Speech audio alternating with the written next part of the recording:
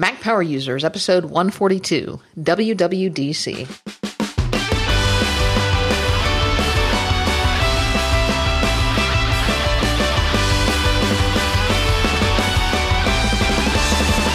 Welcome back to another episode of the Mac Power Users podcast. I'm Katie Floyd alongside David Sparks. Hey, David.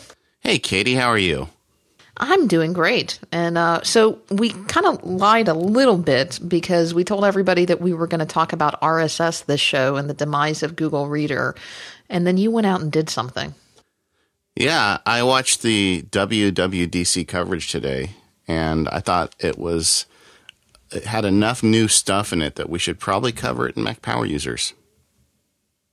And then you sent out a tweet. Yeah, and everybody seemed to want us to do that. So we're breaking one of the cardinal rules of Mac Power Users? Yeah, I think so, a little bit. I think what we're going to do is talk about some significant changes coming our way with respect to the Mac and the iOS, and talk a little bit about how we see that changing workflows and ideas going into the future.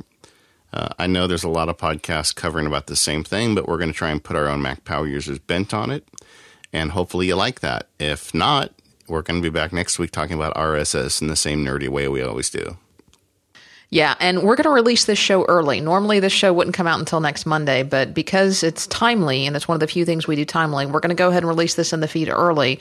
So just be aware there's not going to be a new show in your feed on the 17th, Monday the 17th, like you're used to, because you're getting that show now early. So the next show is going to be on Monday, June 24th, when we are going to talk about RSS and the demise of Google Reader, like we promised. So, and the good news is having researched this now for a couple of weeks and already picked my favorite service, and I know you have as well. There's a lot of good solutions, and when that show comes out, if you'll just be patient with us, we're going to give you 3 or 4 good places to go. It's not a big deal. It's going to take a few minutes to switch over, in my experience. So yeah, it's okay. It's okay. It is going to be okay. It is going to be okay. But, appropriate for this episode, before we get into all the WWDC announcements, we pre-recorded an interview with Jean McDonald on a very important project that she's talking about, and she's actually out at WWDC this week. So let's check in with Jean and App Camp for Girls. First, we have to get into something very special. We've got Jean McDonald joining us for a quick update on App Camp for Girls. Welcome, Jean. Hi. Hey, Katie. Hey, David. Thanks for having me. I think the word should be congratulations, Jean. You've just been killing it with the Indiegogo campaign. It's incredible. I have to say, I'm still a little bit in shock at how much people want to support App Camp for Girls and how excited they are, not just about supporting the campaign, but, I'm getting lots of offers of help and ideas of what we should do next, and it's great. It's very exciting. So for those of you who missed episode 107, we did an interview with Jean, and at the end she talked about this passion of hers, which is teaching kids or girls how to program. And she was at, the big hallelujah moment was when Jean was at WWDC and looked around and saw there were no women in the room. So she decided she's going to fix that, and she started with that, with this App Camp for Girls. And Jean, just tell us a little bit about what you've done so far. Sure. And to be perfectly fair to WWDC, they do have women there. They just don't have very many. So since I last talked to you, that was early fall. We recruited, some volunteers and worked on a program of what we would do with the girls for a week. Because the idea is to have 1 week where the girls can come up with app ideas. They can storyboard them, sketch them out. We'll get their ideas into Xcode and tinker with them there and debug them, and then by the end of the week have the app on the iPhone, or actually in our case it's going to be iPod touches at camp, and so that they can see the whole process and they can get really excited about the possibilities and get that amazing sense of accomplishment that everybody I've ever talked to who's done an iPhone or iPad app has said, wow, that first moment when you get your first app on the phone is is super exciting. And so we want want the girls to have that. So what we won't be doing is teaching them Objective-C from beginning to end in 1 week. But we will not be sugarcoating this either. We know that to be an iPhone app developer, you do need to be proficient in programming. What we want to do in this week is give them the incentive to start learning how to do that. Well, it's really amazing how much the community has got behind you from the very beginning. I think everybody wanted to be there, and then you just started this fundraising campaign, which we're here to talk about today. So tell us a little bit about that. Sure. So the idea was, we need money. Obviously, everything could eventually cost money, and things that require Apple equipment cost more money. So we set out a goal for ourselves. We wanted to fund this summer's camp sessions in Portland. So we're doing 2 sessions in June and August to. The first one we're calling a beta session, beta camp, because we have not ever done anything like this before, and neither has anybody else. So we are being very upfront that here we go, this is our trial run. But we hope to have that, that will serve as the basis for figuring out how to make our August camp, which is our first full session, really, really great. So we've got those programs, and we have to buy equipment for, plus there's plenty of other expenses that go along with running an organization. And then we also, in our budget, put in, well, what would it cost us to keep the camp organization going for a year until next summer, so that we would have time to then retool the program, find hopefully some paid staff who could really work on this and keep it, get us things like, grant writing and corporate sponsorships and things like that, so we could really expand. And we came up with the number of $50,000 based on all of the costs that we could first see for the first 12 months. And we scheduled the campaign to start before WWDC and go through the middle of July. And we thought, well, that would be great if we could raise $50,000 in 6 weeks. How long did it take? It took 3 days. Yeah, that's amazing. Days. I mean, like I said, I'm still in shock for just the speed of it, and also it's just more than money. It's the incredible enthusiasm that is out there that just is so heartwarming, for everybody, I think, and definitely for our volunteers team. It just makes them feel so good about what they're doing, because it's been a lot of hard work to get this together for June. So so that's where we got in 3 days. So you've met your 50,000 funding goal, and you're continuing to grow from there, because we're pre-recording the show a little bit early, so I don't want to talk about specific numbers, because by the time the show comes out, those will have changed dramatically. But you guys really, I don't want people to think, okay, they've hit their $50,000 goal, I don't need to go contribute, I don't need to go help, because the $50,000 goal was really the bare minimum that you needed to make this happen, to get it off the ground, to run the 2 camps. What are your goals for above and beyond, but when the beta and the regular session camp in Portland are successful, where is the future of App Camp for Girls? When can I sign up? Well, that is the $50,000 question, I think. We based on what we have, all the feedback that we've gotten during the course of this campaign, it's clear that if we had the money, we could open up App Camp for Girls in 50 cities tomorrow, right? There's so many people who want to see what to have this program. People are offering to fly to Portland to come to the camp here, which is amazing. So our obvious stretch goal is to stretch the program more quickly to more cities. And as you said, we're recording this early, so by the time this is out, some things may change. So I don't want to give any specifics, but if you go to the App Camp for Girls Indiegogo page, you'll see where we are with our stretch goals. And those goals will be in the form of cities that we'll expand to. Well, Jean, I'm just so happy that this is happening for real. In fact, one of the things I'm really proud of is when you first came on our show and talked about this, I know that some of the Mac Power Users listeners were instrumental in helping you get it off the ground. And I have a lot of pride about that. And I think that our listeners are really special, and I know they're going to support you in this because we all appreciate how important it is to fix this. There is a divide in geekdom. There's not enough women geeks, and I think you are making a difference in that. And I'm very, very pleased to say I know you, and I brag about you to all my friends.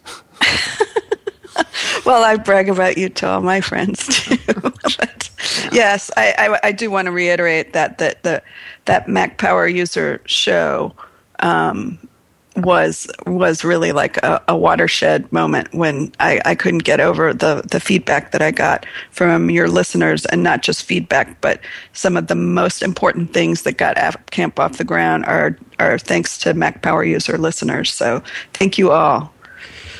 So how can Mac Power Users listeners help you now? We know that they can go to your Indiegogo page, and I would encourage them to do that because they can contribute any amount they want, $5, $10, $25, $50, $50,000. I mean, they can pick a number anywhere in between. It is a tax-deductible contribution. They can write it off to the extent that their accountant lets them do things like that.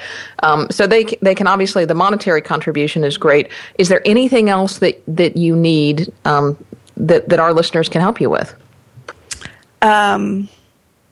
Yes, there's a couple of things that would be awesome. One is to share the news about the program, not just the campaign, but the program in general.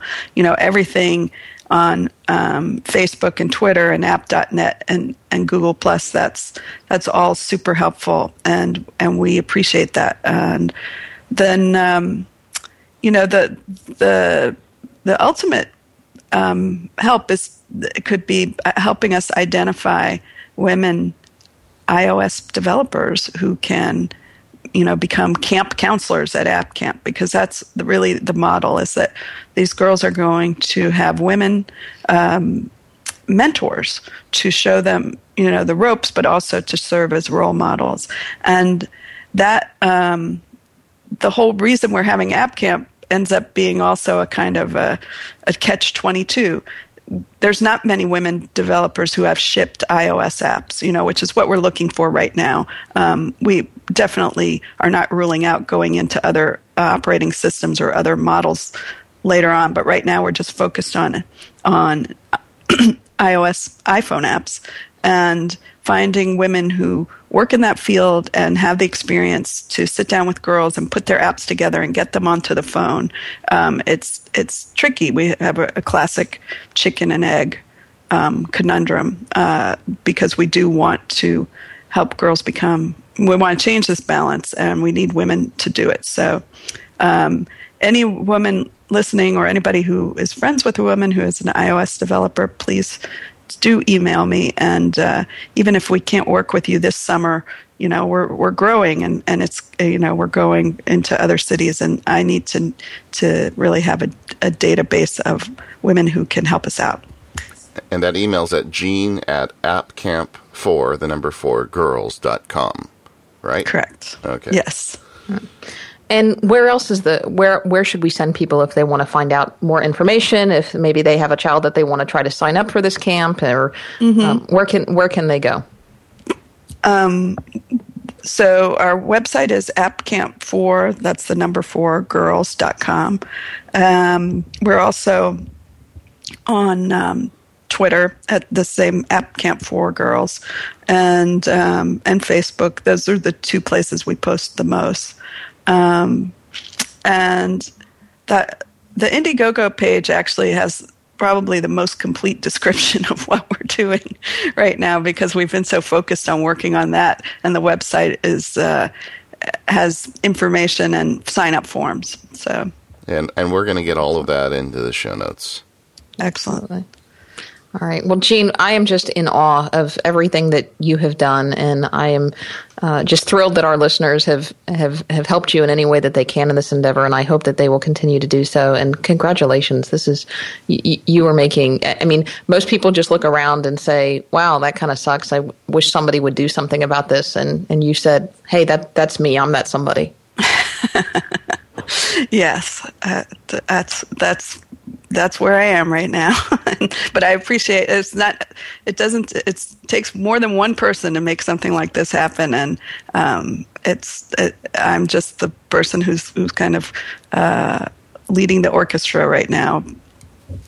Well, we will have you back so you can update us on how the camp went after you and give us updates along the way, and hope that you'll keep us informed. You know it. Thank you guys so much. Thanks, Jean. And good luck. Thank you. All right. Well, Jean is just doing amazing things with App Camp for Girls, and I wish her all the success. I am just in awe of her. And if Mac Power users, listeners, if you can help, please do. So let's get in and talk about all the geeky coverage from WWDC. But before we do, let's take a quick break and talk about our first sponsor for this episode. Our first sponsor is 1Password, brought to us by Agile Bits. And the last time we talked about Agile Bits on the show, I talked about getting it out and sharing it with your family. But I thought this time what I'd like to do is dig a little deeper and talk about some of the ways I use 1Password. And for example, because I've got the day practice as a lawyer, I get given a lot of data that's very important that I keep secret.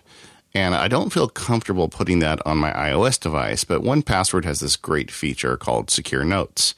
So once I get through the 1Password password and I'm in my 1Password data, I've got this separate section with these secure notes in it.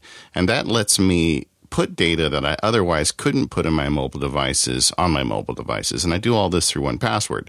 And because everything syncs through Dropbox or iCloud, when I'm on my Mac, I can go to the 1Password app and get into those secure notes and edit them or change them. In fact, a lot of times I'll do a block and copy of data into those notes on the Mac and then have them available on my iPad or my iPhone for reference. Have you ever played with that, Katie? I use that feature all the time, and I do it for more long-form notes because you can put anything in 1Password, not just passwords to websites, but you can put, passwords to generic accounts. You can put Social Security information. You can put passports. You can put anything that you would normally put in a wallet. You can put miscellaneous generic accounts, so like FTP logins and router logins and all of that. And then so I use Notes kind of for everything else. So things I might have in Notes would be like, like maybe a list of medications or, I don't want to go into all the stuff that I have in Notes, but just stuff that I don't want everybody in the world to see, or, kind of more complicated information that like the super secret map to the buried treasure in I can't even tell you where it is. That's in 1Password in a secure note. That's where I'd keep mine too, but if I had treasure. So it really works great. I've been taking a real beating lately from our listeners because I'm using a 4-digit numeric code as my password for my iPhone, and I'm told that's a bad thing. So I'm looking into a more extensive one. But regardless, once you get through that 4-digit code, let's say I don't change it. Let's say I just leave it 1, 2, 3, 4. Oops, did I just say that? Well, anyway, let's say I leave it whatever it is, and you get through that. You're still going to have to break through my 1Password password, which is much more robust. So it really gives me a nice, secure feeling. So if I leave my phone out, like even just at a family event, or if you're at an office and you leave your phone and it's still unlocked and they get into it before it locks itself back up, they're still not going to get to those super secret passwords and secure data you've got in your 1Password database. It's a really great way to go. They just continue to upgrade it. Recently, I got to spend some time with Dave, one of the principals of the company, and they're just doing some great stuff. I mean, you've got this huge team of really smart people working full-time on making password management better for the Mac and iOS, and there's no better place than 1Password for it. And check it out, because 1Password has actually been on sale for a while, getting ready for version 4.0. It may still be on sale by the time you hear this episode. And if you pick it up through the Mac App Store, your upgrade, currently it's at version 3, and your upgrade to version 4 is a free upgrade, so no need to wait. You can find out more information at 1password.com, and thanks to 1Password for their continued support of Mac Power users. So what really got me excited, Katie, and made me want to turn this into a show was the breadth of the announcements today. And the race cars? The smart cars? That was the most awkward minute in the presentation. My goodness, what was that? Just dead silence. And so there's a couple things. If you're listening to the show and you've got no idea what we're talking about, you can go to apple.com, and they've got the entire presentation streaming for you to watch it. And I would recommend doing it. If you're listening to the show, you should probably watch the presentation, because there's a lot of great stuff in there that we're going to be seeing in the future of Mac Power users. And I think Apple did a really good job of kind of answering the questions that were coming at it from various sources about whether or not they're innovating anymore.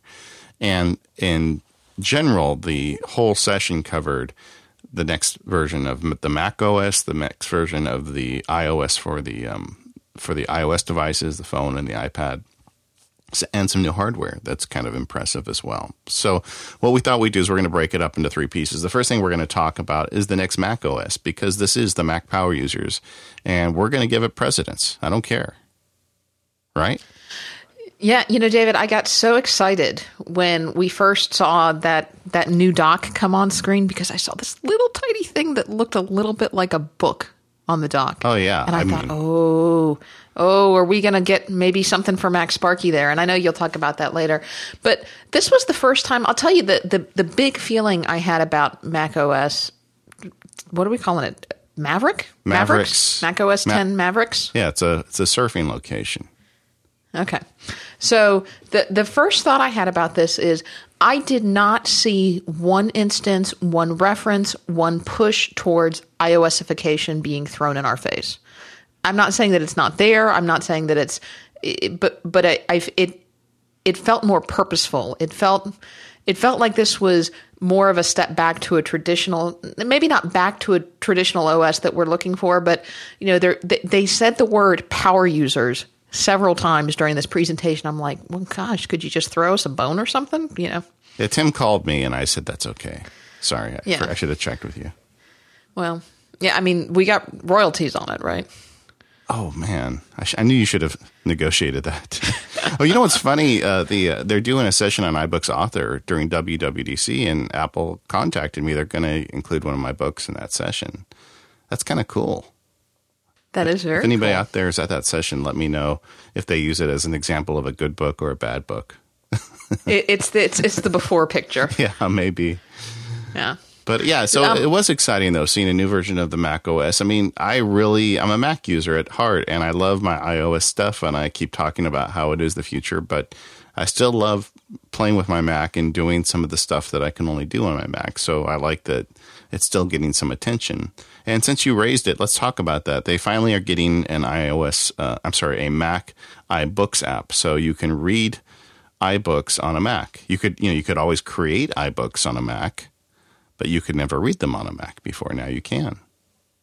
Yeah, this was a huge missing piece. Kindle has had an app on the Mac for a long time.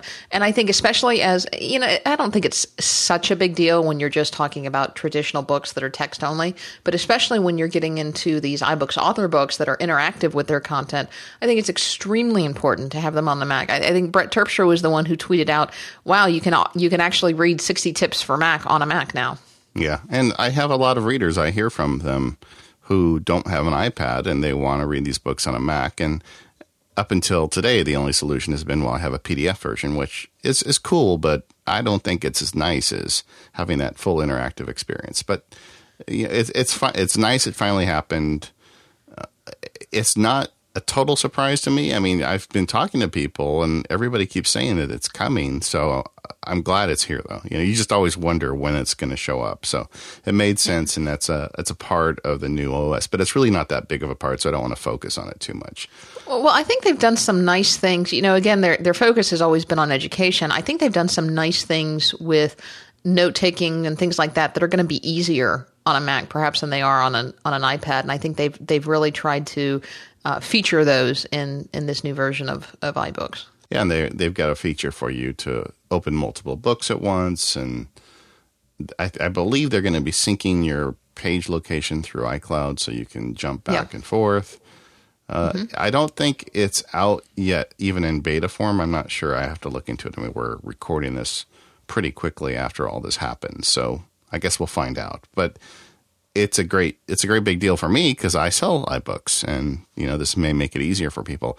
One of the questions I have is, and I think I know the answer to it, is that you're still going to need an iBook store in your iTunes. So when I hear from somebody in a country that doesn't have an iBook store in their iTunes, they're still going to have to go get the PDF version.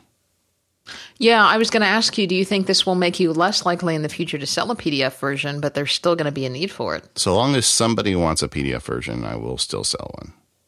Yeah. I mean, there's some nice things I can do with that. For instance, I'm making now text-only versions of all my books, so people with sight issues that want to just get the text to put it into whatever application they want to read it, I can just send them a copy. So there's some things I can do outside of the iBook store that I can't do in the iBook store. So let's shift gears a little bit and talk about maps, because although I thought, this was cool, it makes sense for Apple to have maps. Obviously, the feature that I think is the most useful for maps, a lot of it's eye candy and stuff that you can already get on iOS platforms, is the ability to search directions and send them to your phone. I guess what surprised me about this is, although it makes sense for Apple to make a map application for Mac, would it make more sense for them to build this into iCloud and make it a web app? I'm not sure I agree with you. I think a dedicated app has a lot of nice pieces to it. For instance, the demo I saw, you could look up a location, say, give me directions from my house, and it's going to know automatically what your house is. And I realize that will work on the web too, but it seems to me that kind of data usually works better locally. And since you're already on the Mac anyway, why not make it a native app? I mean, it gives you can do things with the OS X operating system and with all the APIs available on the Mac that simply aren't available in a web browser. And that leads to a whole nother discussion about iWork, which we're going to have in a few minutes. But I think they did the right thing making this an independent app. Well, and perhaps that was a good place to start. I do hope that they will at some point bridge it out to an iCloud app, or even just a full-fledged web service for anybody to use. Because right now, if I'm not at my Mac, if I'm although I do have a Mac in the office now, but I would go to Google Maps and print out directions or something. I still don't know of any web service that if I'm not sitting in front of a Mac that I can use and send directions to maps on my iPhone. Yeah. So, and I'm just not sure I believe you can do that with Google and send it to Google Maps, but you can't do it with the maps on your iPhone. And I think that's an area where Apple still needs to compete with Google.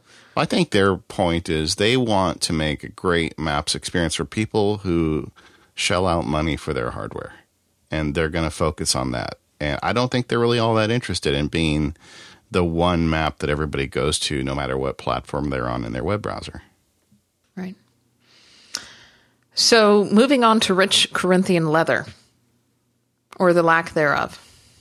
Yeah, but the one feature you didn't mention is on the maps before we go on. Oh, okay. Is you can pick a map on your Mac and you push a button and it shows up on your iPhone. That is really cool. Yeah, I think that's the key feature. And they also have, you can email it, you can send it through a text message. I want to see how this works because, one thing that happens is occasionally my daughter or my wife calls me from somewhere and says, get me out of here, and I'll figure it out on the computer and try and explain it to them. Well, now I can just push a button and have it show up on their phone. I really like that feature anyway. Yeah.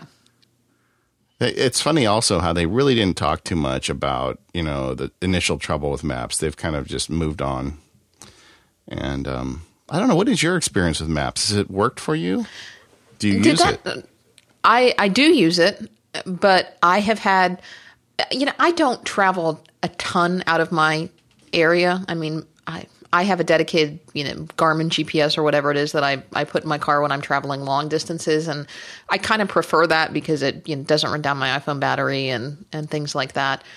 but I had a situation where I was going to a wedding, and the wedding was being held kind of in the outskirts and, in a farm, which I don't live near farms, and there's farms like 45 minutes away. And, so I had to go down a little dirt road, down a little dirt road, down a little dirt road. Yeah.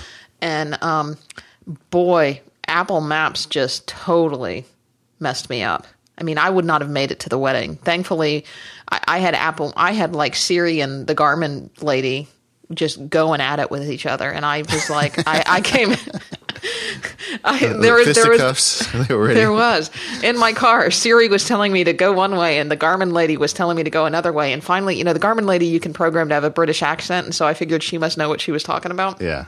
So I followed her, and she got me to where I was going. And the whole way, Siri was screaming, "Rah, rah, rah, rah, you're going the wrong way."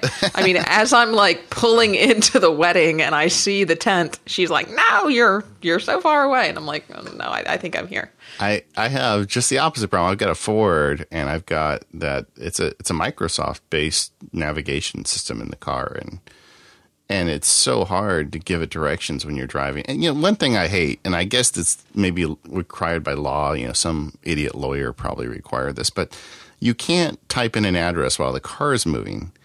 But but quite often I have another person with me in the car. So why can't my passenger? Is there some kind of override where my passenger can type in an address? So we're driving down the road, and I'm trying to give this thing directions with voice commands, and it's just terrible. And then finally I just said get directions to the Grove to Siri, and it was like there. And yeah. Most of my experiences with Apple Maps has been excellent for that very reason. Is, the Garmin, although it usually gets me where I need to go, it's this horrible clunky interface, and you got to pull over. I mean, not pull over because it requires you to, but pull over because you require you to sit there and concentrate on how I'm going to enter this data. And it's got this horrible keypad. But with Siri, I can just say, take me to blah, blah, blah, and it will go. Yeah, and so we're going to jump over to the iOS really quickly and talk about this iOS in the car, directive that they mentioned.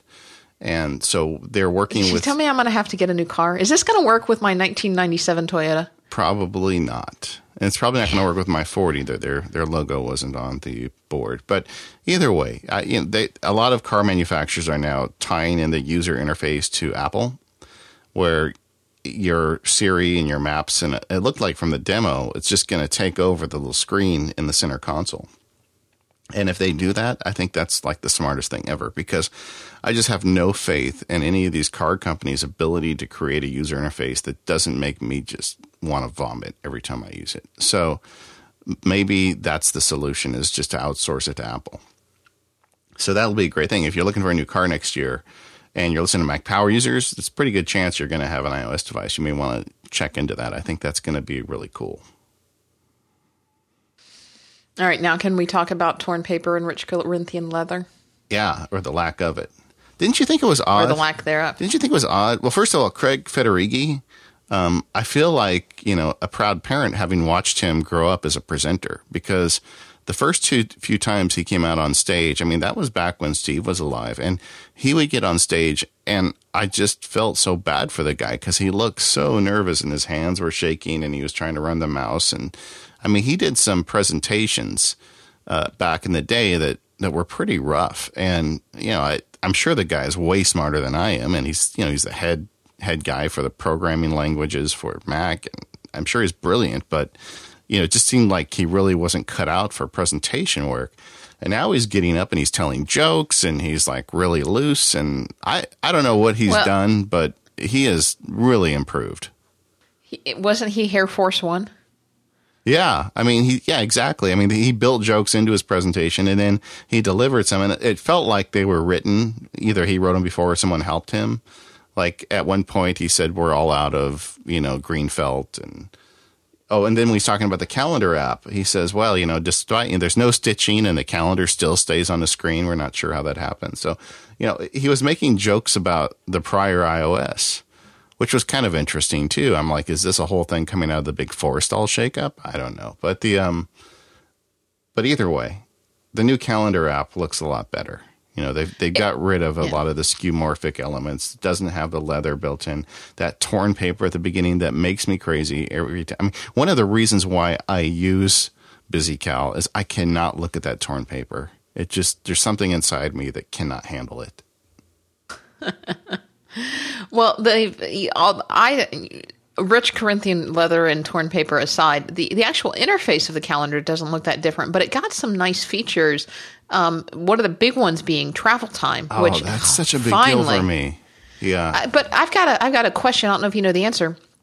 I only saw travel time at the beginning of an appointment. Do they not take into account that you've got travel time at the end of an appointment too? I don't know. I haven't played with it, so I can't tell you. But just for if you didn't see it, he did a sample where he said he was going to go somewhere. He typed in the name of the place in the city, and it found the right place. So it added the address and everything right there in the location field, which is a big deal because I like to have an address in there because quite often I share appointments when I'm going to meet somebody, and I'll put an address in there so it's clear that we're all going to the same place. I mean, I live right, and you can just click on it, and maps will take you there. And here in Orange County, I don't know if it's true everywhere else in the country, but there are literally Starbucks on every corner. So if you say you're going to meet at Starbucks in Irvine, there's like 20 options. So you got to give them the address or they're going to show up the wrong one.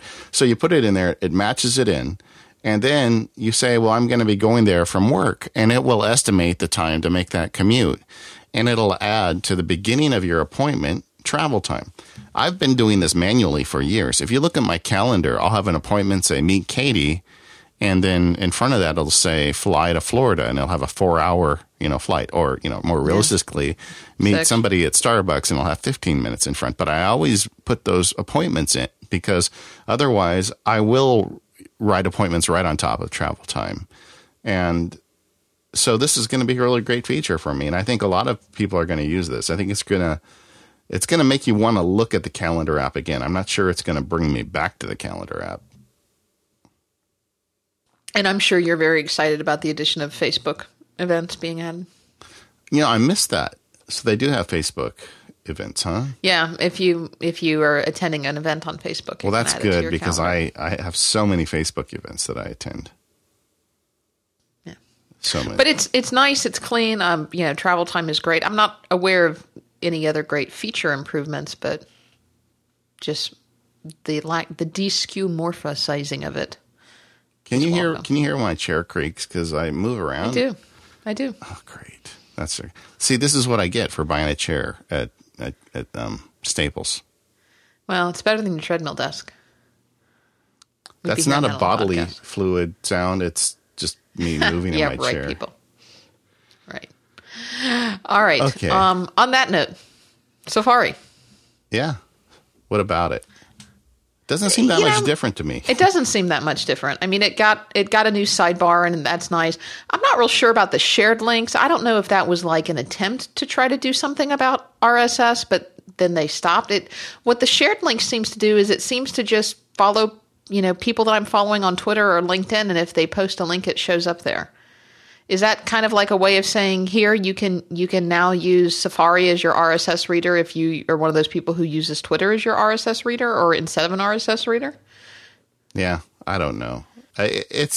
You can see they've kind of flattened it a little bit. It's on the left side of the screen.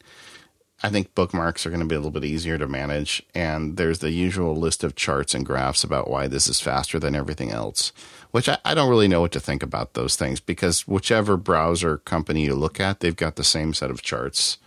I know there's a lot of people out there who complain that Safari is too crashy for them.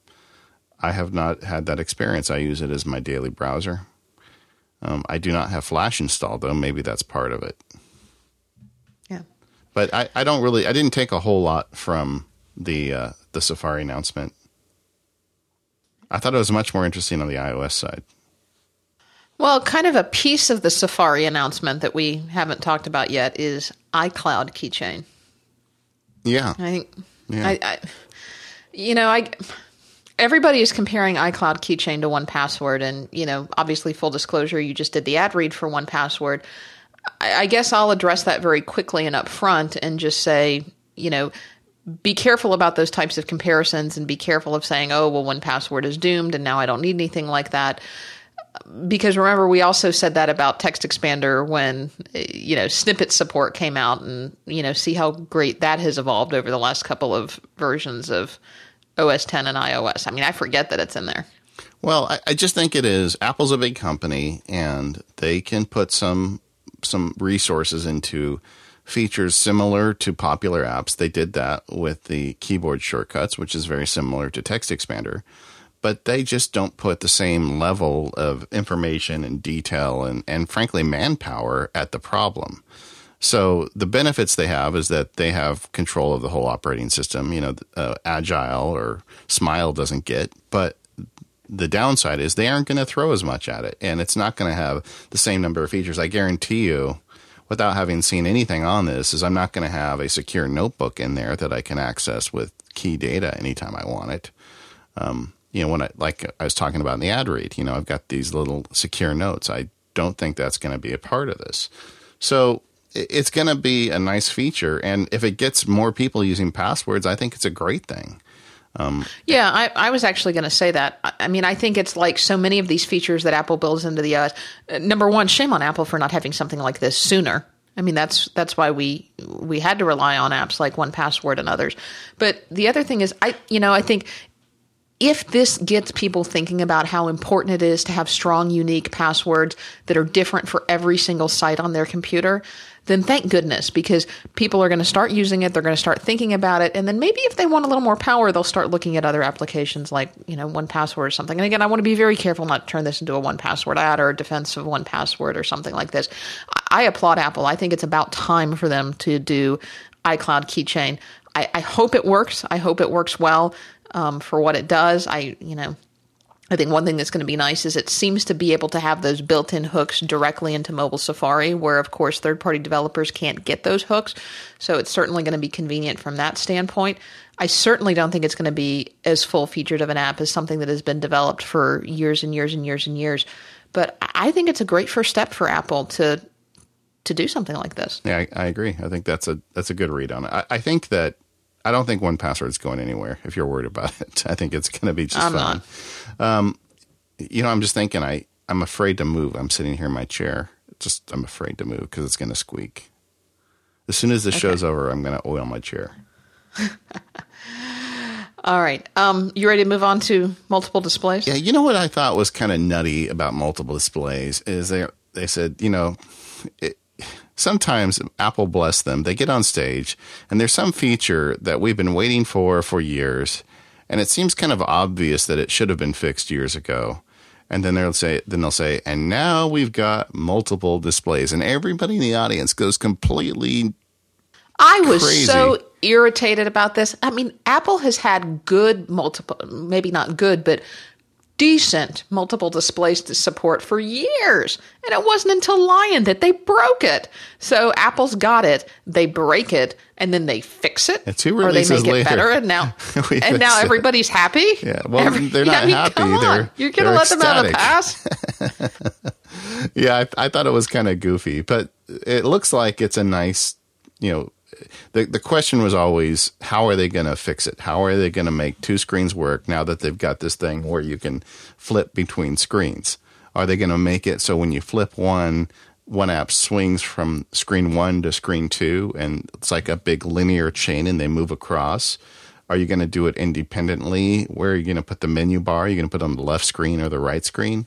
And it appears they've found answers for that. So the answer is the menu bars are going to appear on both screens, that each screen will allow you to use the mission control independently.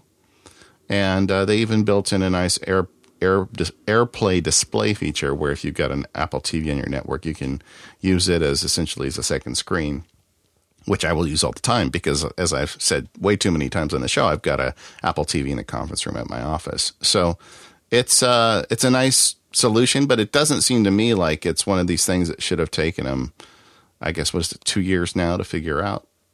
Yeah. And to be fair, you could always use an Apple TV as another display. It's just now it's really integrated in with the multi-display support. So you can actually add this as a third display as an Apple TV. Yeah. Well, thank goodness it's here. And I didn't really hem and haw about it too much because I've got a 27-inch screen. I don't need another display. I've got plenty of real estate. And then my laptop's a 15-inch screen, which is, again, plenty of real estate. So I didn't experience the problem as much as some of our listeners do, but I'm sure everybody's really happy about this, that it has 2 screens. All right. Well, we've been going for a while. Do you want to take a quick break and talk about our next sponsor? Okay, let's do it. So our next sponsor for this episode is Connected Data with their transporter. And because we're releasing this episode early, I can tell you that we have a contest going on. So before I forget, if you're a Mac Power users listening, which you are, you can enter at filetransporter.com/v2/MPU between now and midnight Pacific time on June 15th, 2013 and that's Saturday, I believe, for a chance to win a driveless transporter. What is a transporter, you might ask? Well, it is your own personal cloud storage device. So you get a transporter, you stick a drive in it, or if you want, you can buy a transporter that already has a 1 or 2 terabyte drive in it. You plug it in your network, you install some software in brand new version 2.0 that's already in beta testing and shipping later this month, allows you to set up transporters very easily. If you've ever set up a Dropbox account before, you'll be able to set up a transporter because it's very simple to set up. It says, okay, well, where do you want me to store these folders? Give me a login, give me your credentials, and then what do you want to do with it? So if you throw your files in the transporter, and instead of going up to some other cloud service that you don't control or you don't know where this data is or who's going to be looking at your data or whether they've got to deal with the NSA through Prism or one of these other things, you know that data is, isn't that timely? You know that data is stored on your hard drive in your house or in your office or wherever you happen to have physically located that transporter device, and that you can control who shares that data, so you can invite other people to share specific folders on your transporter with you. Don't like those people anymore? You can kick them out. David and I have a shared Mac Power users folder. I'm just waiting for him to kick me out one of these days, but he hasn't yet. Or you can share single files with people. So, I've got a file in my transporter, a folder that I call Syncbox. And I don't know why I call it that. I think because I saw a video and someone suggested calling it Syncbox. That I throw random files in that maybe I want to share with individual people. So my brother does not have a transporter yet. If I right-click on that file, all of a sudden I get a contextual menu item that says share this file. I can click, share it with my brother Matt. I, send him off type in his email address. He gets an email. He doesn't even have to register for an account. He didn't have to do anything like that. And, boom, he can download this file.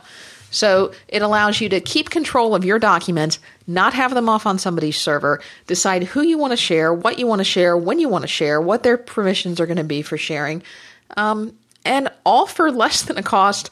It's a one-time cost. You can buy an empty drive for $199, a 1 terabyte drive for $299, and then you're done.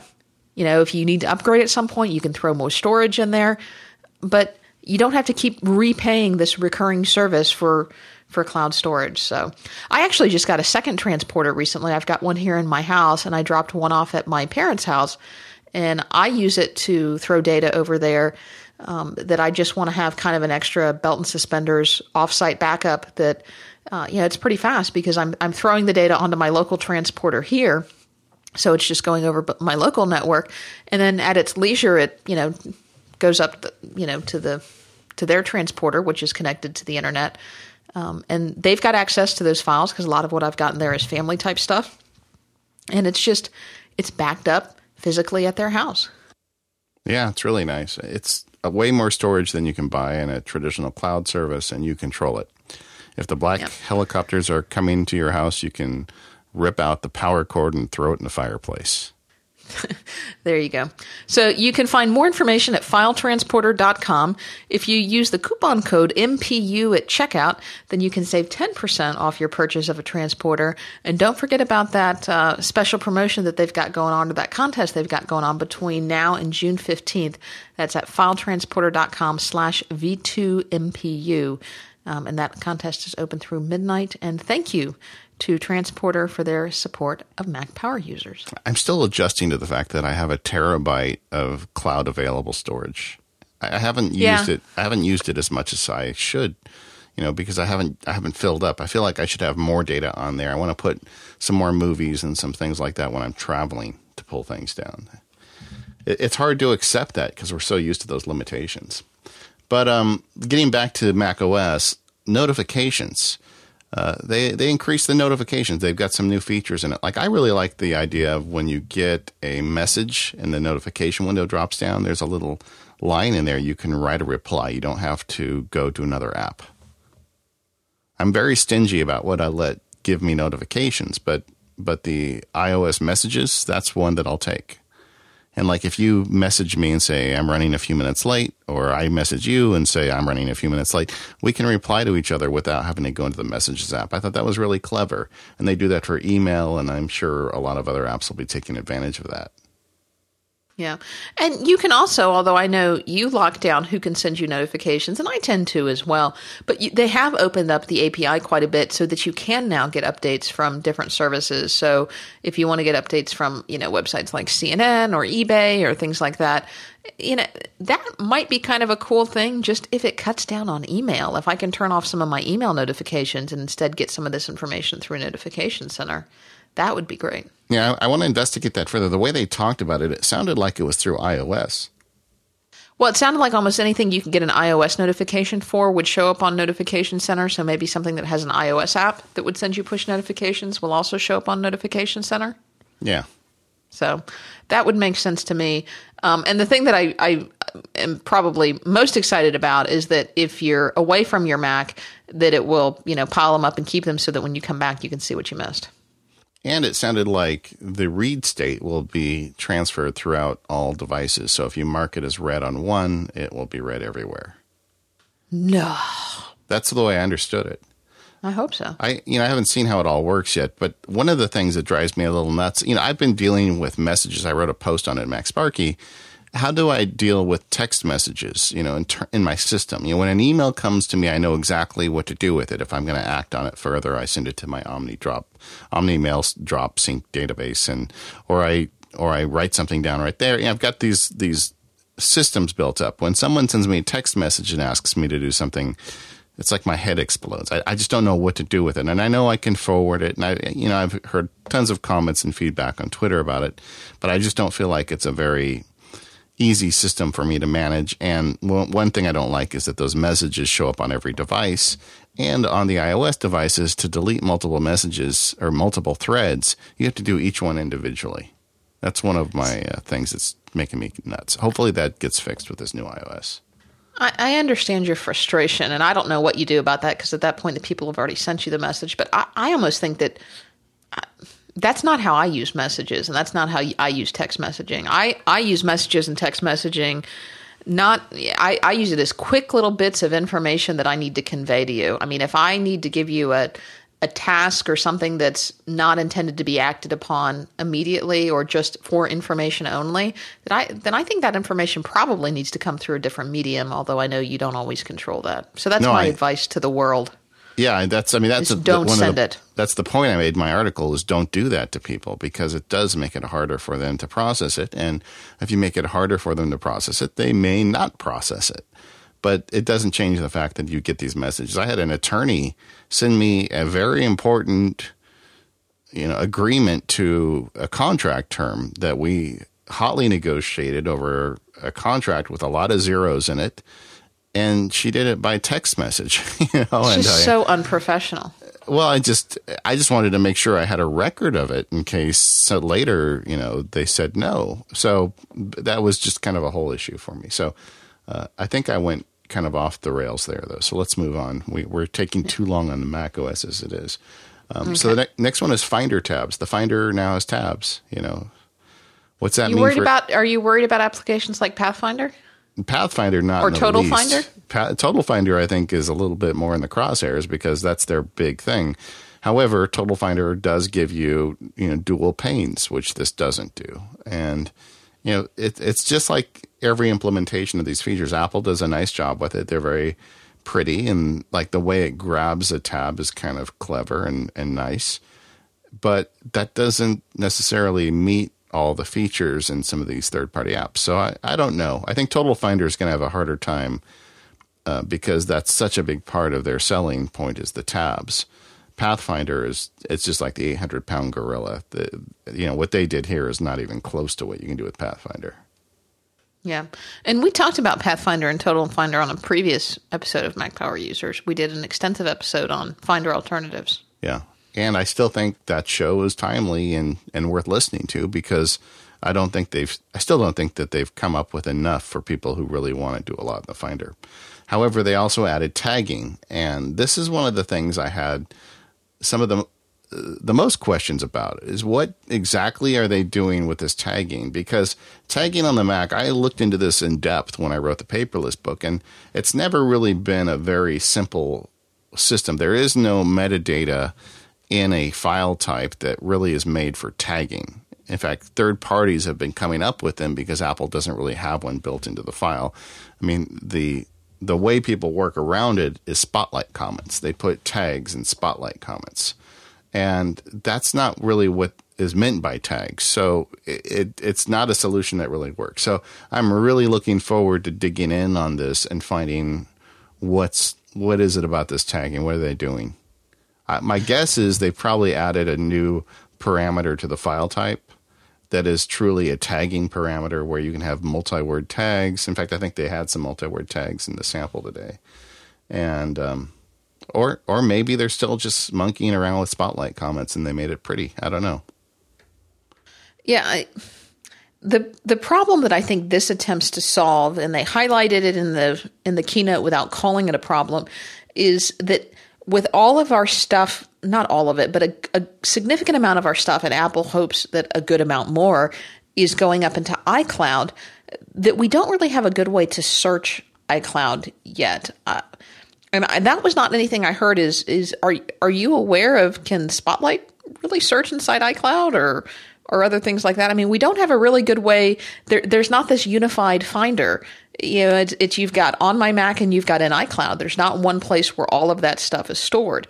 And I think this is a step towards that, and that, you know, tags can now be unified both throughout your Mac and iCloud. And I say that as though they're two separate things. I know that functionally they really aren't, but they're kind of two segregated parts of your same system in terms of the way that they store things. Well, this is bringing tagging to the masses in OS X for the first time. I mean, yeah, I'm not a big tagger. But, no, you know. Neither am I. In fact, I've kind of been against it because generally it's my feeling that all that time you spend tagging files doesn't pay off later. You don't get the return on investment when you're searching files because Spotlight does a pretty good job. And if you've got a good nested folder structure or a good third-party app, you don't need it. But if they make it this easy, it may be something worth looking at again. I'm going to check into it. I'm suspecting this is going to require an update to the paperless book because tagging is a big potential way to manage these types of documents. So I'm looking forward to see what they do with it. I mean, the one thing is Apple has embraced tagging for the first time that I'm aware of. I don't think they've ever made an app that really included tagging, and now they've put it throughout the operating system. I suspect it'll have support on iOS too at some point. It would make sense to.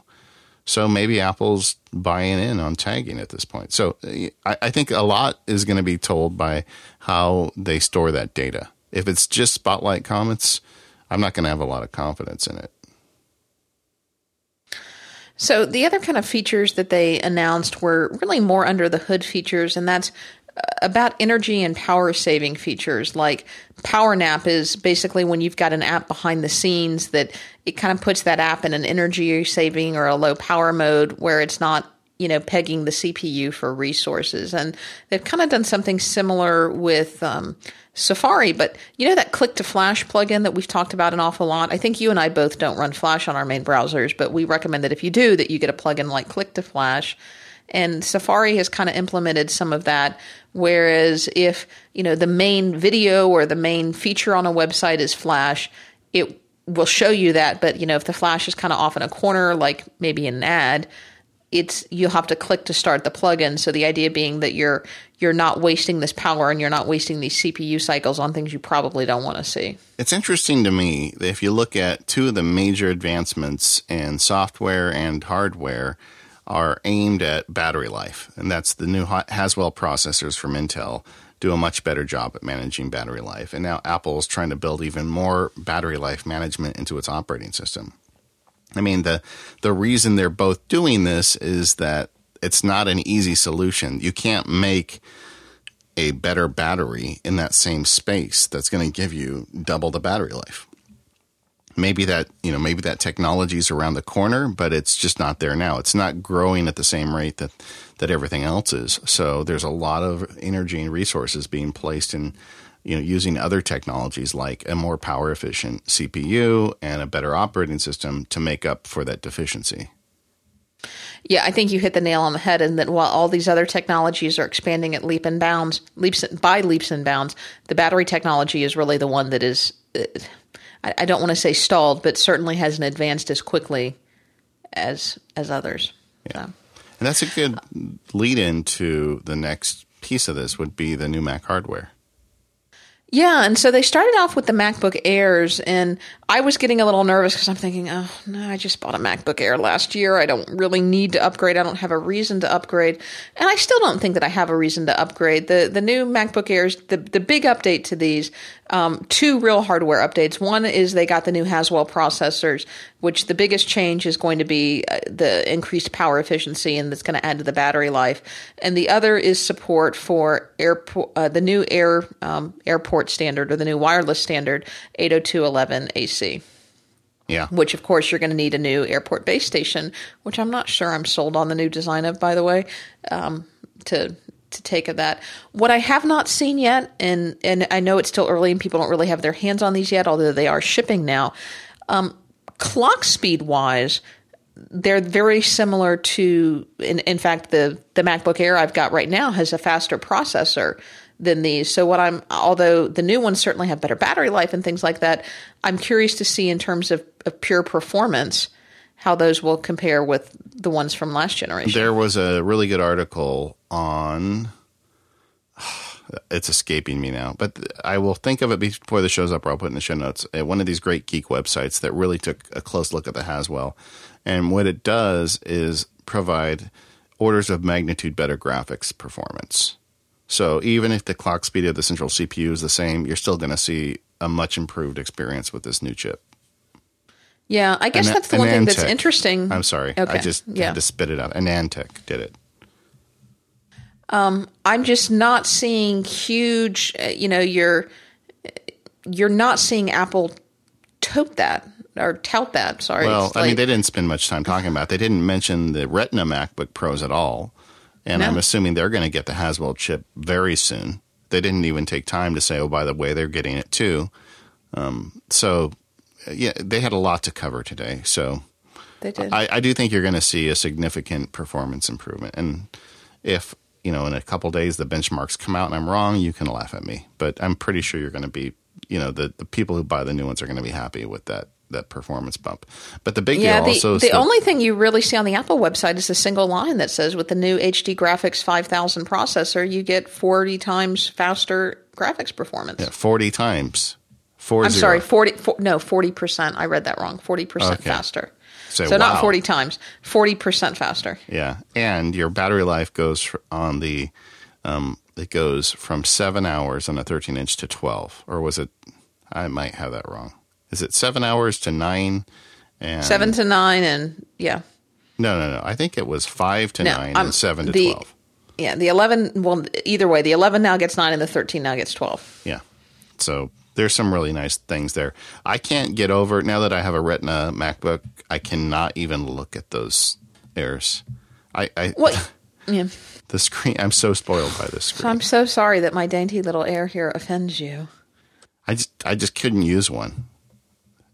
And I think I'm a snob that way. I think they've wrecked me. But either way. So that was some nice announcements. The one thing I thought was interesting is I was listening to some analysis of this before the announcement came out. And they were talking about, Apple really has a choice. With the new Haswell processors, the power consumption has gone down.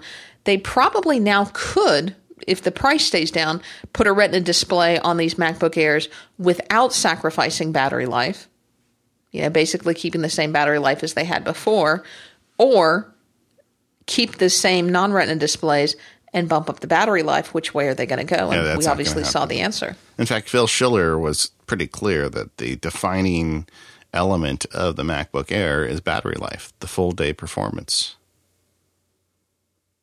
I mean, that's what they wanted, and that's what we're also excited about on our iPads. So people say I guess that just kind of makes me wonder is that going to be the differentiating factor between, because at some point the Pro line is going to get the Haswell processors and their battery performance is going to go up, certainly not as significantly because they've got that display, but it's going to go up because their battery's so much bigger. Bigger batteries, They've got bigger batteries, yeah.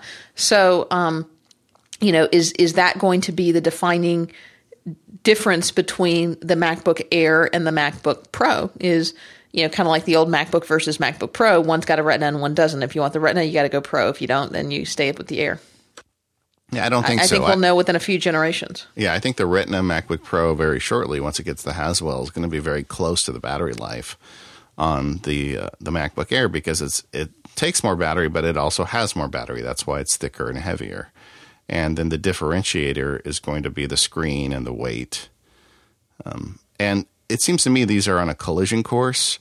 At some point, the battery technology is going to get good enough that you're going to be able to get a Retina screen and something skinnier than the existing MacBook Pro. And at what point does it just become one product? I think if Apple could make one product, they'd like to. I think the big question is going to be price point. Yeah. Because you still need to have a lower price point notebook. We're at least a year away. And I think a lot of people were talking about this that are much more well-informed about this than you and I are, who said, no, there's just no way they can make a MacBook Air with that screen in it yet. But, things move quickly, so maybe next year if you're waiting for a Retina on a MacBook Air. Then they announced the new Mac Pro, and they made a big deal about it. And that's where they should do it at the WWDC, right? All the developers are in the room. What did you think about the new Mac Pro?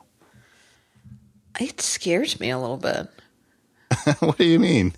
It's just kind of freaky looking. I mean, I don't know. I have mixed emotions. The design is just, I don't know. Did people feel this way when the Cube came out? I don't remember. This to me is more different. Oh, great with the grammar tonight. This to me is a more dramatic shift in design than the Cube was. And I know everybody thought the Cube was such a shift in design. I guess I'm wondering, why did Apple need to go this far? I mean, have they just because we can? Is this going to – it kind of harks back to that old 25th anniversary Mac, which, was quite the flop. Well, I'm glad you talked about the Cube because that's one of the first things I thought about too. I mean, the Cube was such a interesting Mac, and it had some legendary cooling problems and some other issues, but I had a friend who just loved it so much. And our friend Steve Stanger, I believe, was running one. He may still be running one. So there's definitely a lot to like about it. It's a unique design. From what they said, it's just one badass Mac. I mean, it runs really fast. It's got great graphics processing and memory. And they spewed off a whole bunch of stats, which I haven't had a chance to really look into. And nobody, frankly, has even seen one run yet. It's got an interesting centralized cooling system that runs cool air through the middle of it, and it's not very big. In fact, it's small. I mean, when they put it up next to an existing Mac Pro, it seemed like really small. But it also has no internal drive bays or no internal expansion slots, which I know is going to make a lot of people crazy who really want the big Mac they can throw 5 hard drives into. And their answer is, we've got a bunch of Thunderbolts on the back, and you're fine. Well, and it's all flash storage. Yeah. But, it's going to come out later in the year. They haven't given us enough details yet, but it will connect up to 3 4K devices, which is a very high resolution monitor, even though Apple doesn't sell one of those yet. Some people do. You can daisy chain up to 36 devices. It's got 6 Thunderbolt ports. It's got an amazing 20 gigabyte per second data transfer speed. I guess that's if you really load it up. It's 25 times faster than FireWire 800. I don't know. It looks pretty impressive to me. Daisy said, well, are we going to get a new Mac now? I'm like, no, I don't think so. For what I do, I'm just fine. But yeah, I mean, I guess I just kind of, I'm not poo-pooing it. I will tell you it's not for me. I have no need for this. But the developers who love the Mac Pro and who want the Mac Pro, they were all a little googly-eyed over it today. but they're the ones who want to throw multiple hard drives in it. They're the ones who want to have multiple cards. They're the ones who want to have all this great expansion. And yes, you can do that with Thunderbolt. And you're going to be able to do more with Thunderbolt 2, but you've got this gorgeous cylinder that then in order to do all of those extra things that you want to do, you're going to have all these peripherals sticking off the back of it. Exactly. So you say, well, it looks great, but then there's like 5 Thunderbolt enclosures and video. Actually, I don't think video cards work through Thunderbolt. So, I mean, they can. There's quite a bit here. It's going to be interesting. I'm very curious to see what the development community thinks of it, and the film production community and the people who do those kinds of high-end work. Their opinions matter so much more than ours, but it certainly is something different. I can't get over how powerful these iMacs are these days. It's pretty amazing what you can get in an iMac. I did see Don McAllister tweet, "Only 3 4K displays fail." Well, Don might have 4. He just might. I know. I can't wait until Don gets one of these. You know he will. Yeah. But anyway. And then there was one more hardware announcement that we can touch on briefly, and that was the new Airport Extreme. Yeah. I kind of have been thinking, this is the one thing that I think I might buy. I have an older time capsule, not the latest generation. Mine is still dual band, but it's not the current generation. It's the previous generation. And I love it. It's a great router, and it seems to be working well, although I've kind of had some sporadic issues with it, disconnecting and doing some things that honestly I think is more related to my cable company, but it's also about 3 years old now, so that hard drive probably doesn't have a whole lot of life left into it, and changing it out's a pain, and I don't really need a new Airport, but it's kind of like, boy, as soon as I get a new Mac that has 802.11ac, I'm going to need one. So maybe I should go ahead and get it now. No, I would wait, because why, if you've got something that's working, why would you want to replace it? And let them get a little experience making these new ones. It is a new enclosure. I'm sure it's got some new electronics in it. There's no reason to run out and buy one unless you're getting one of the new Macs that have the AC radio in them already. Well, which right now is just the MacBook Air, as far as we know. Now, Apple has done that surprise on us before, where they've enabled. I think they enabled the 802.11n card on a couple of older Macs after N came out. But, I think the possible candidates for that would be the new iMac and the latest generation MacBook Pros, but we'll see. Yeah. Are we taking too long? Well, we've been talking a long time. Gosh, we're almost going longer than the keynote now. Okay. Well, let's talk about our next sponsor, and that is Gazelle. So, we've got some new goodies here, and if you're thinking about maybe picking up some of these new goodies that we just saw, maybe you could start thinking about what are you going to do with your current stuff. So you can head over to Gazelle.com. That's GAZELLE.com. And find what you've got. Do you have an old iPhone? Do you have an old iPad? Do you have an old laptop? Do you have an old MacBook Air? Do you have an old MacBook Pro? What do you have? You go to Gazelle, you put in your specs, you tell them what you've got, they'll tell you what you give them. They'll give you for it. And you can lock in your quote that's good for 30 days, which will give you plenty of time to get your new hardware. I always recommend that you wipe your stuff before you send it to Gazelle, but if you forget, Gazelle will go ahead and do that for you. But wipe your stuff, send it to Gazelle. You've got 30 days to get all of that done, get your new stuff over, get all of your old stuff transferred over to your new machine. And then you get paid. You get check, PayPal, or an extra 5% on an Amazon gift card if that's how you choose to. So Gazelle, I've used them personally for a number of things that I have sold. And my favorite feature of Gazelle is that it's just painless. You don't have to talk to anybody. I'm very antisocial. You don't have to interact with anybody. You just go to the website, you click it in, you fill it out, you've got it. In most cases, they'll send you a box that you can put your old stuff in. You pack it up, you send it back to them, and then a check comes. Now, if by some chance that, Gazelle doesn't agree with the evaluation that you gave your stuff, they'll write you and they'll let you know, and they'll say, hey, we think that this iPod or iPhone is not in great condition. It's only in good condition. So they'll adjust your offer. Sometimes they'll say, hey, you undersold yourself. You said it was in good condition. We think it's in great condition, and they'll adjust your offer. If for any reason you don't like their adjusted offer, then you just tell them and they'll ship your device back to you, and you can preserve whatever options you want to do. But it is so painless and effortless. I don't have time to deal with Craigslist and eBay and all of that other garbage. I've done it before. I know the pros and cons of doing all that, and I don't want to hassle with it anymore. And so that's why I go to Gazelle. Yeah, me too. It's a great service. You can just go on the website, put in your product, they'll ship you the box, and you ship it back, and you get money. And you don't have to deal with all the other nonsense. I'm a big fan as well. I use it all the time. And if I decide to get myself one of these fancy new Macs or iPads that I expect we'll see in a month or two, I'll be logging on to Gazelle and selling an old one. I have no remorse about keeping old electronics. I just want to get rid of them, get some cash for them, and move on. Yep. Which leads us to the final portion of our discussion is iOS 7. And that was the big deal today. I mean, it was funny when they said, okay, now let's talk about iOS 7. The room just lit up because there's so many developers making a living on iOS 7. And as much as we love our Macs, there are just multiples, exponential multiples of people using these iOS devices and buying apps. And this was the announcement that kind of pushed me over to say, okay, we need to do a show on this because it's just so different. I mean, the last few years, they do some small updates, but they've really, started with a new approach to the user interface of the phone. Well, let's just talk about the overall look and style of iOS 7. It is not exactly what we thought it would be or what the leaks all said they would be. I mean, yes, the icons are flat. Yes, the skeuomorphism. Am I saying that word right? No, I don't think that's a word.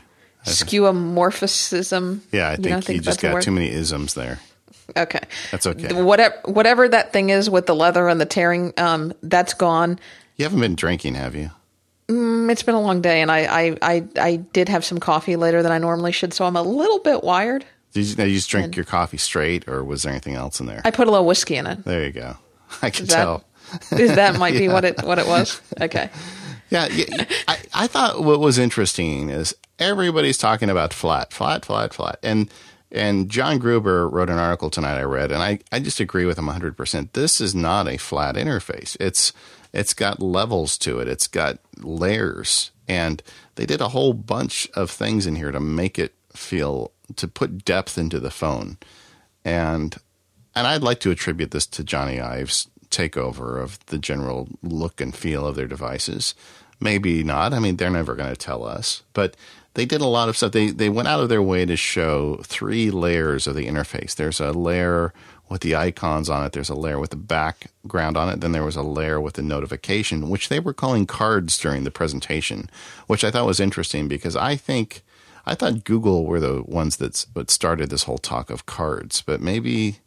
Or was it Twitter? It just seems to me there's a whole bunch of people talking about cards lately as bite-sized components of information. And now Apple's doing that too. But either way, they put these layers on. So they went out of their way to explain if you put a desktop background that is largely green, when you open up a card, you're going to see that green through the background. So the choice of your wallpaper is going to change the look of your apps, which is really different from what we had before. I mean, before it was very, for lack of a better word, sandbox. Once you went into an app, you lost complete,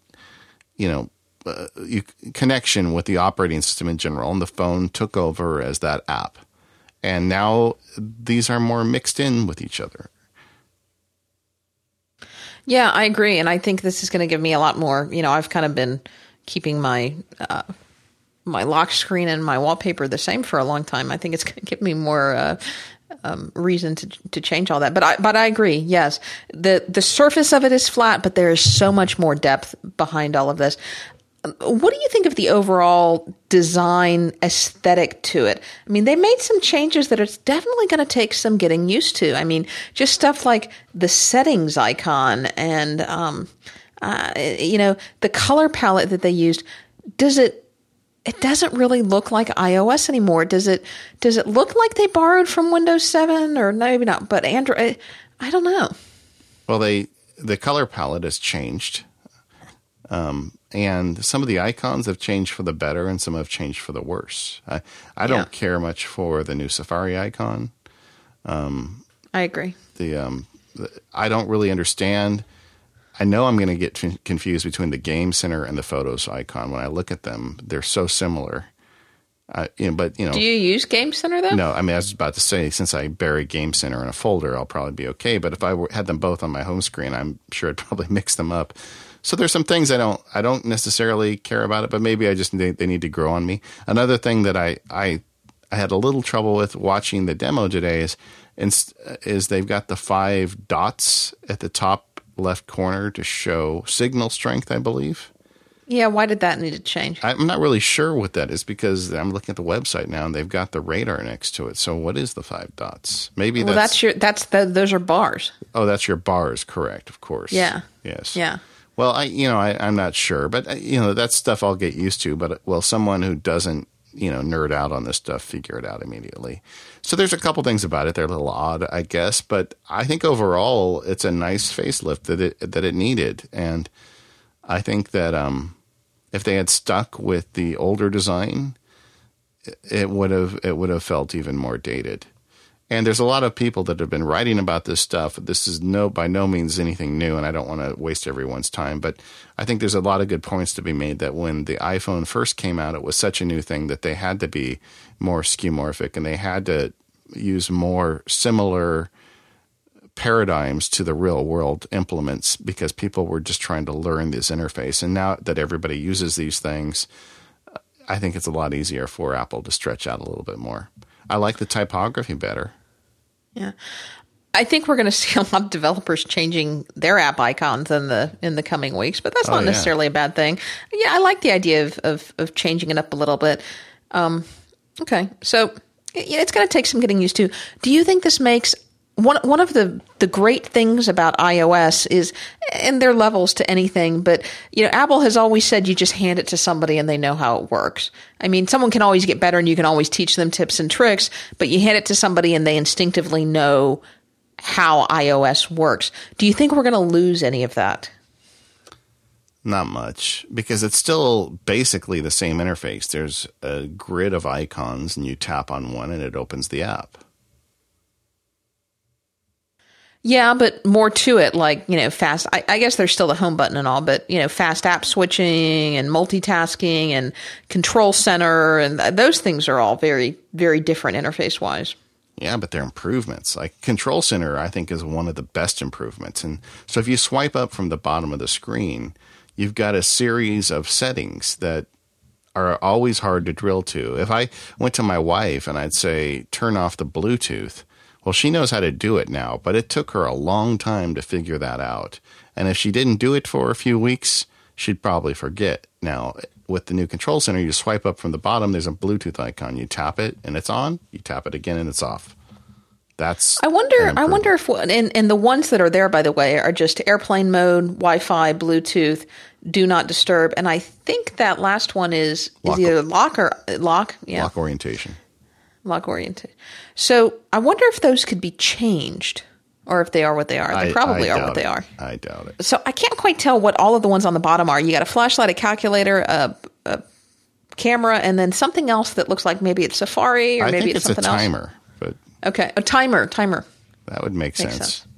And then they've got the AirPlay there that allows you to share files between phones and presumably Macs, but I don't think we saw a demo of that, so I'm not certain. Well, AirDrops allow you to share files, and then AirPlay lets you, yeah.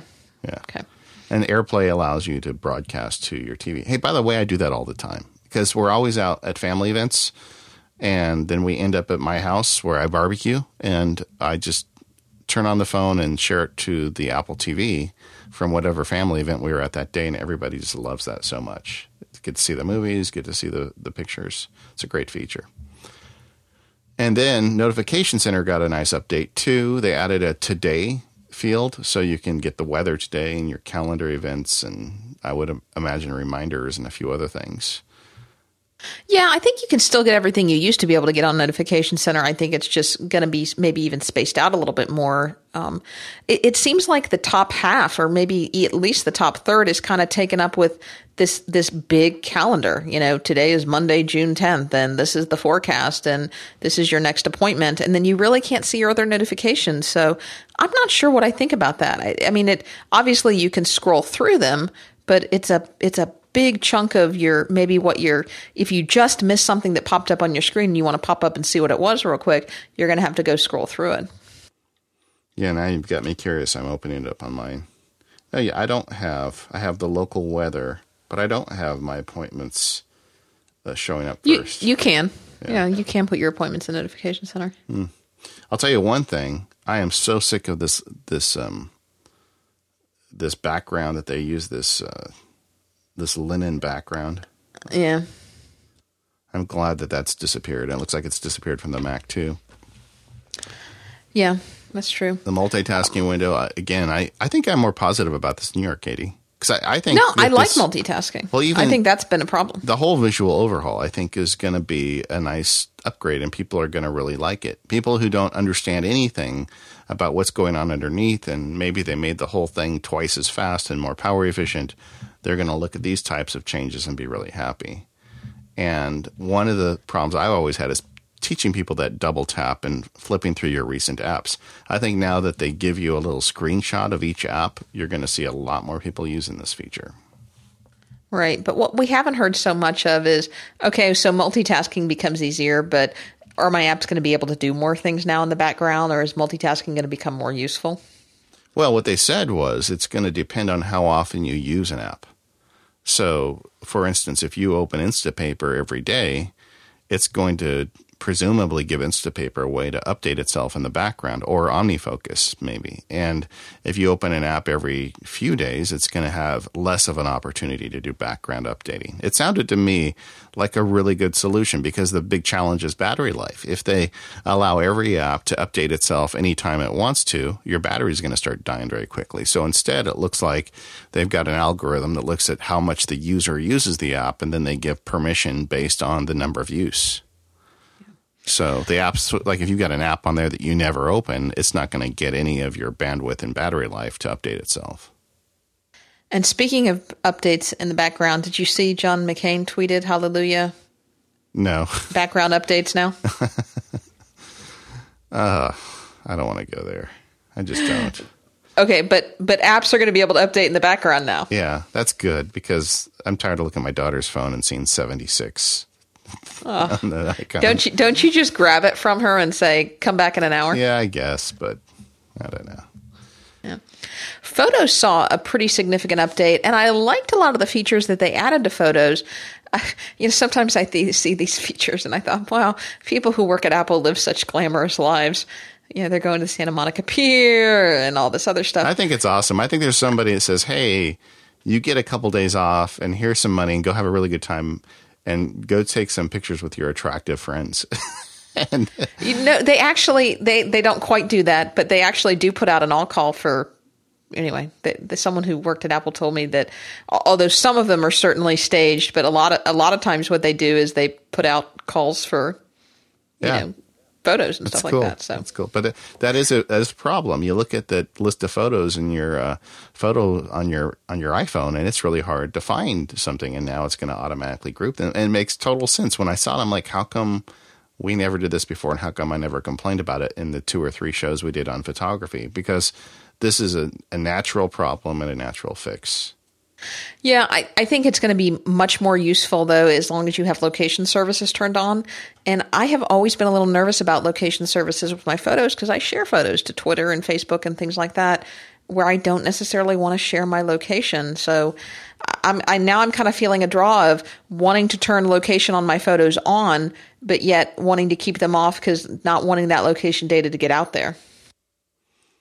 Yeah, decisions.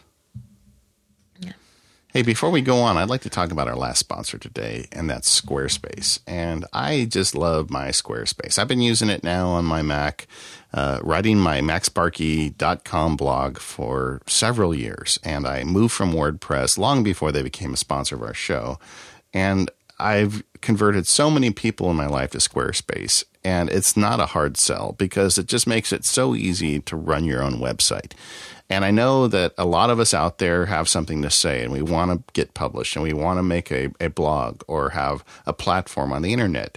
And a lot of us, like myself, are not super web programmers. We don't spend a lot of time writing HTML and PHP. And we don't have the time to do that. We're too busy thinking about something bigger that we want to say. And we want a website that looks good and is easy to manage, and we don't have to hire a wizard to come and fix it for us whenever there's something goes wrong. And Squarespace is for you if that's what you're up against, because it's a real easy system to get into. You can go sign up for it. You can buy it a month at a time, or you can buy a whole year. You get 20% discount if you do that, which is pretty cool.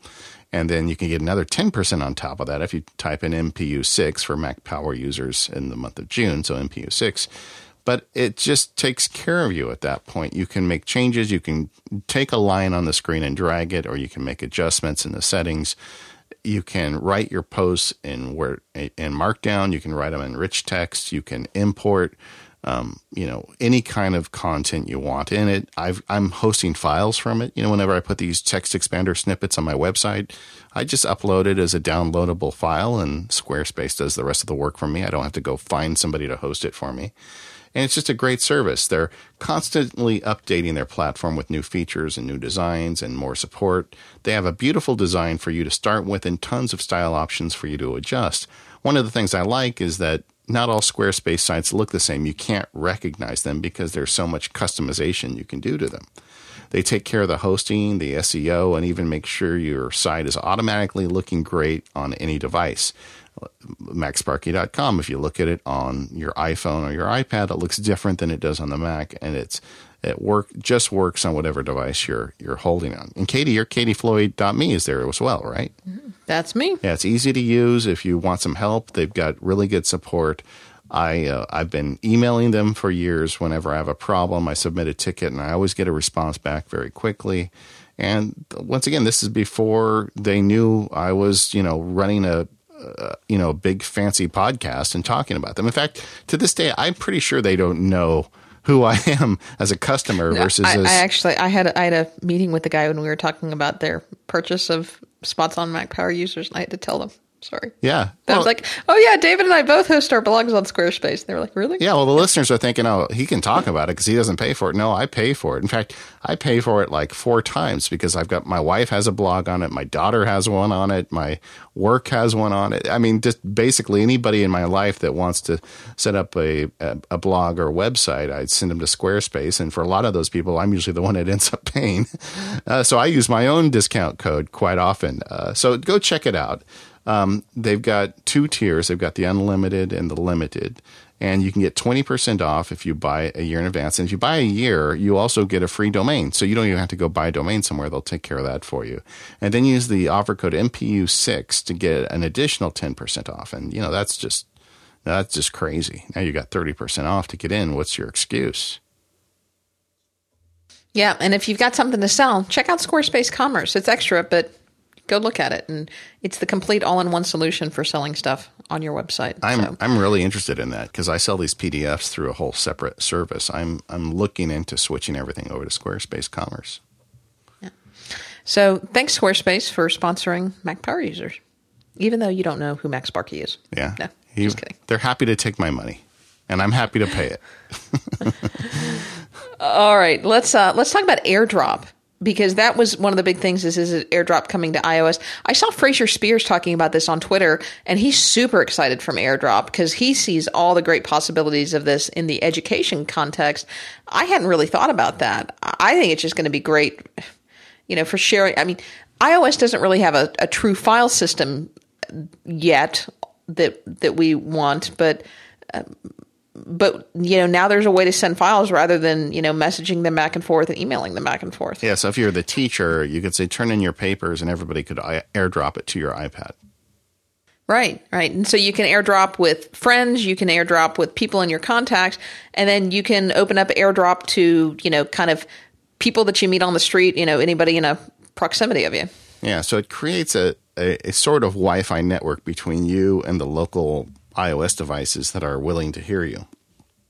And then you can send pictures or files.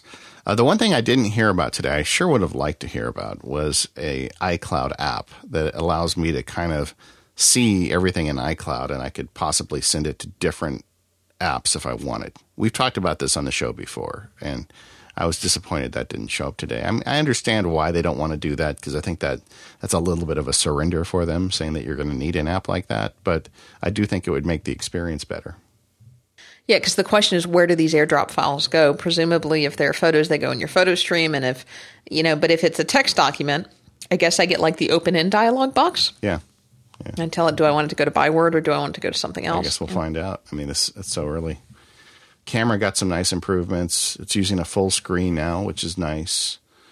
And they've also got some extra filters, so you can do some Instagram type things. You can take square photos, which other than Instagram, I never really understood the obsession with square photos. And you can do it. You can do it all now without having to go into menus and interfaces.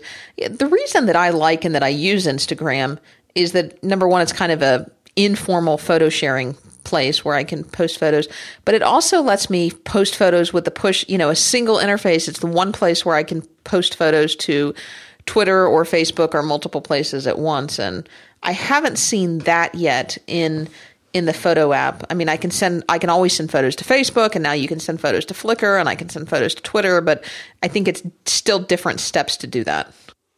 Yeah, I'm not a huge fan of using those filters unless it's something you want to send off right then. I like the idea of taking a good picture with a good camera in your phone and applying filters later if you want, but keeping that original picture looking good. I just have a feeling in a few years, all of these pictures that we took in 2013 that we wanted to look like were taken in 1970 are just going to look sad. Well, and they say you can undo the filters. Yeah, well, that's good. Yeah. That's good. It probably saves the original photo. In fact, I'm sure it does. Safari got some nice updates. I think most of them were probably aesthetic in nature, but of course, they're going to say it's faster and greater.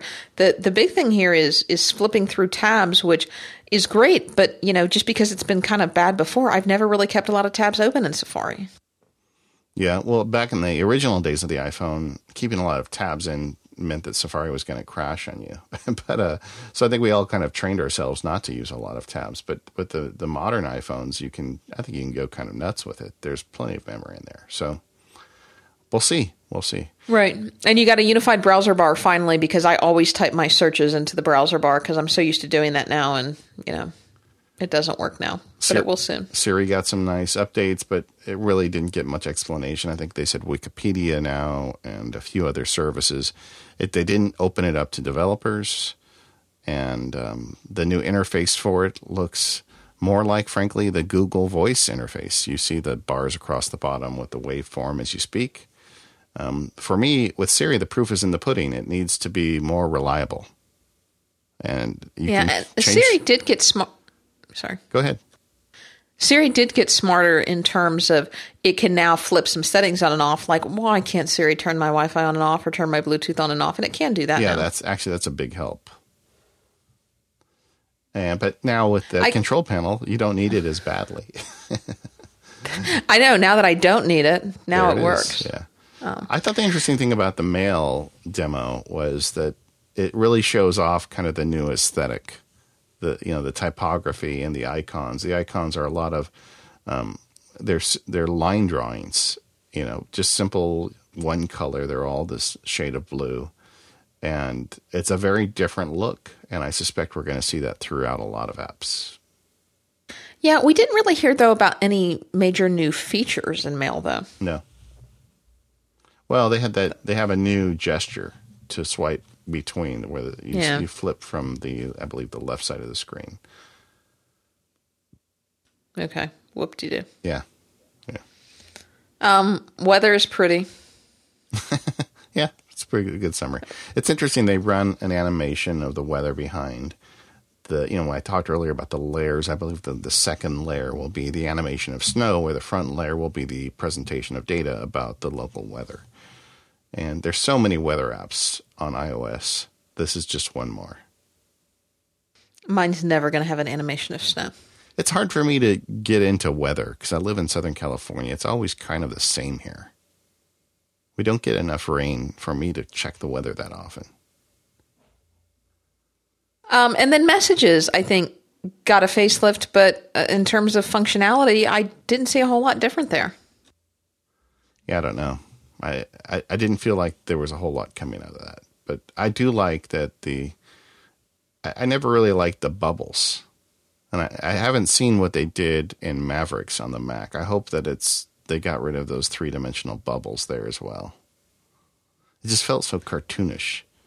And I have like serious conversations with people in messages, and the cartoon bubbles sometimes wear on me. I don't think you can have serious conversations. No, but anyway.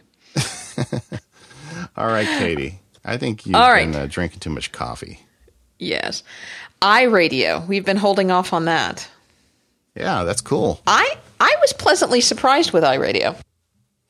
I mean, let me back that up. Until very recently, I have not really used any of these music discovery services like Pandora or Songza or any of those. Although just this weekend, I had a case where I was looking for a type of song. And I knew, that entry music to Forrest Gump where it goes da da da da da da da da da. Okay, now we're probably going to get sued, but hopefully that was unrecognizable.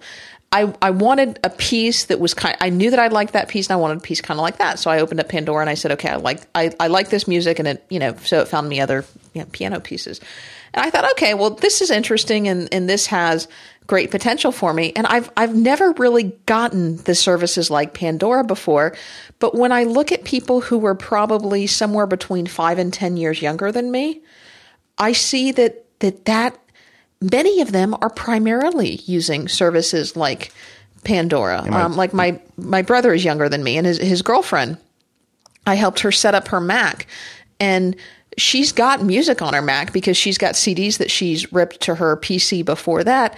But she was just like, if you can recover that music, that'd be great. If not, no big deal. All I do is I listen to Pandora. Yeah, my high schooler and her friends all use Pandora. And this is very similar to Pandora. So you pick a station, you create a station, and you hear music.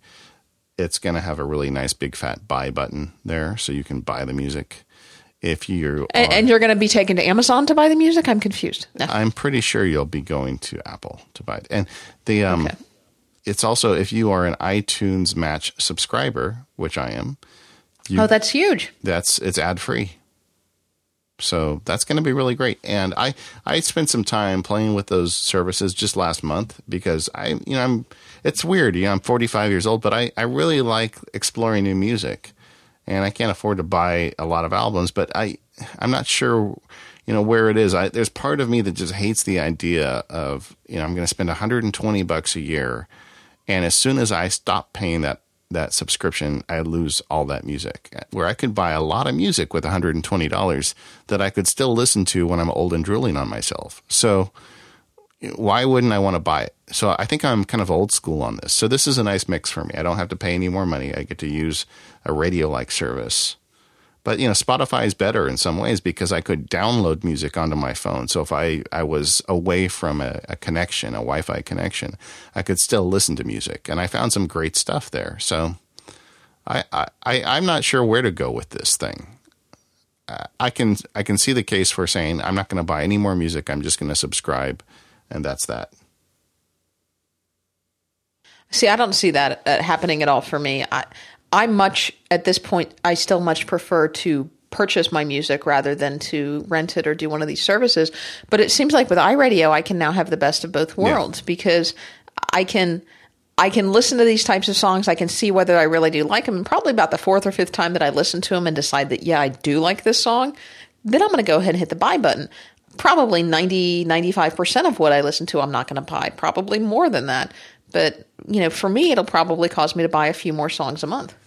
Well, the way I justified it is I turned off Spotify, and then I immediately bought the Miles Davis 50th Anniversary All Blues album. And I felt like, I saved money, now I can spend it. So I'm still having trouble. Either way, this will be fun to see. I think that Apple has really made a lot of big changes. I thought that I'd be sitting here saying, it's all cosmetic, it doesn't matter. And maybe it is, and I'm just under some kind of a distortion field right now. But it feels to me like they've made a lot of interesting changes. On the Mac in particular, it's going to change some of my workflows, and I'm looking forward to exploring those with the audience as we move forward. all this stuff is coming out in a few months. So we're going to see in the fall probably a new phone and a new iPad mini, which I've heard from a lot of people that know more than me that say there's a very good chance it'll be Retina, which I hope it is.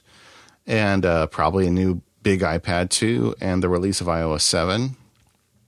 Who knows when they're going to release OS X Mavericks, I guess as soon as it's ready. Maybe they'll wait and release that about the same time too.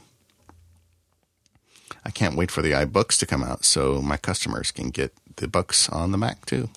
Yeah, you better start prepping updates for your books so they can come out with it. I've actually got an update for Paperless coming out this week, so that'll be fun. All right, everybody. Thanks for sticking along with us on a show that's kind of out of our usual, but I hope it was worth it. Yeah, I hope it was. We probably won't have quite as comprehensive show notes this episode because JT's probably not going to have a chance to get them up because we're trying to get this episode done quickly after we record them.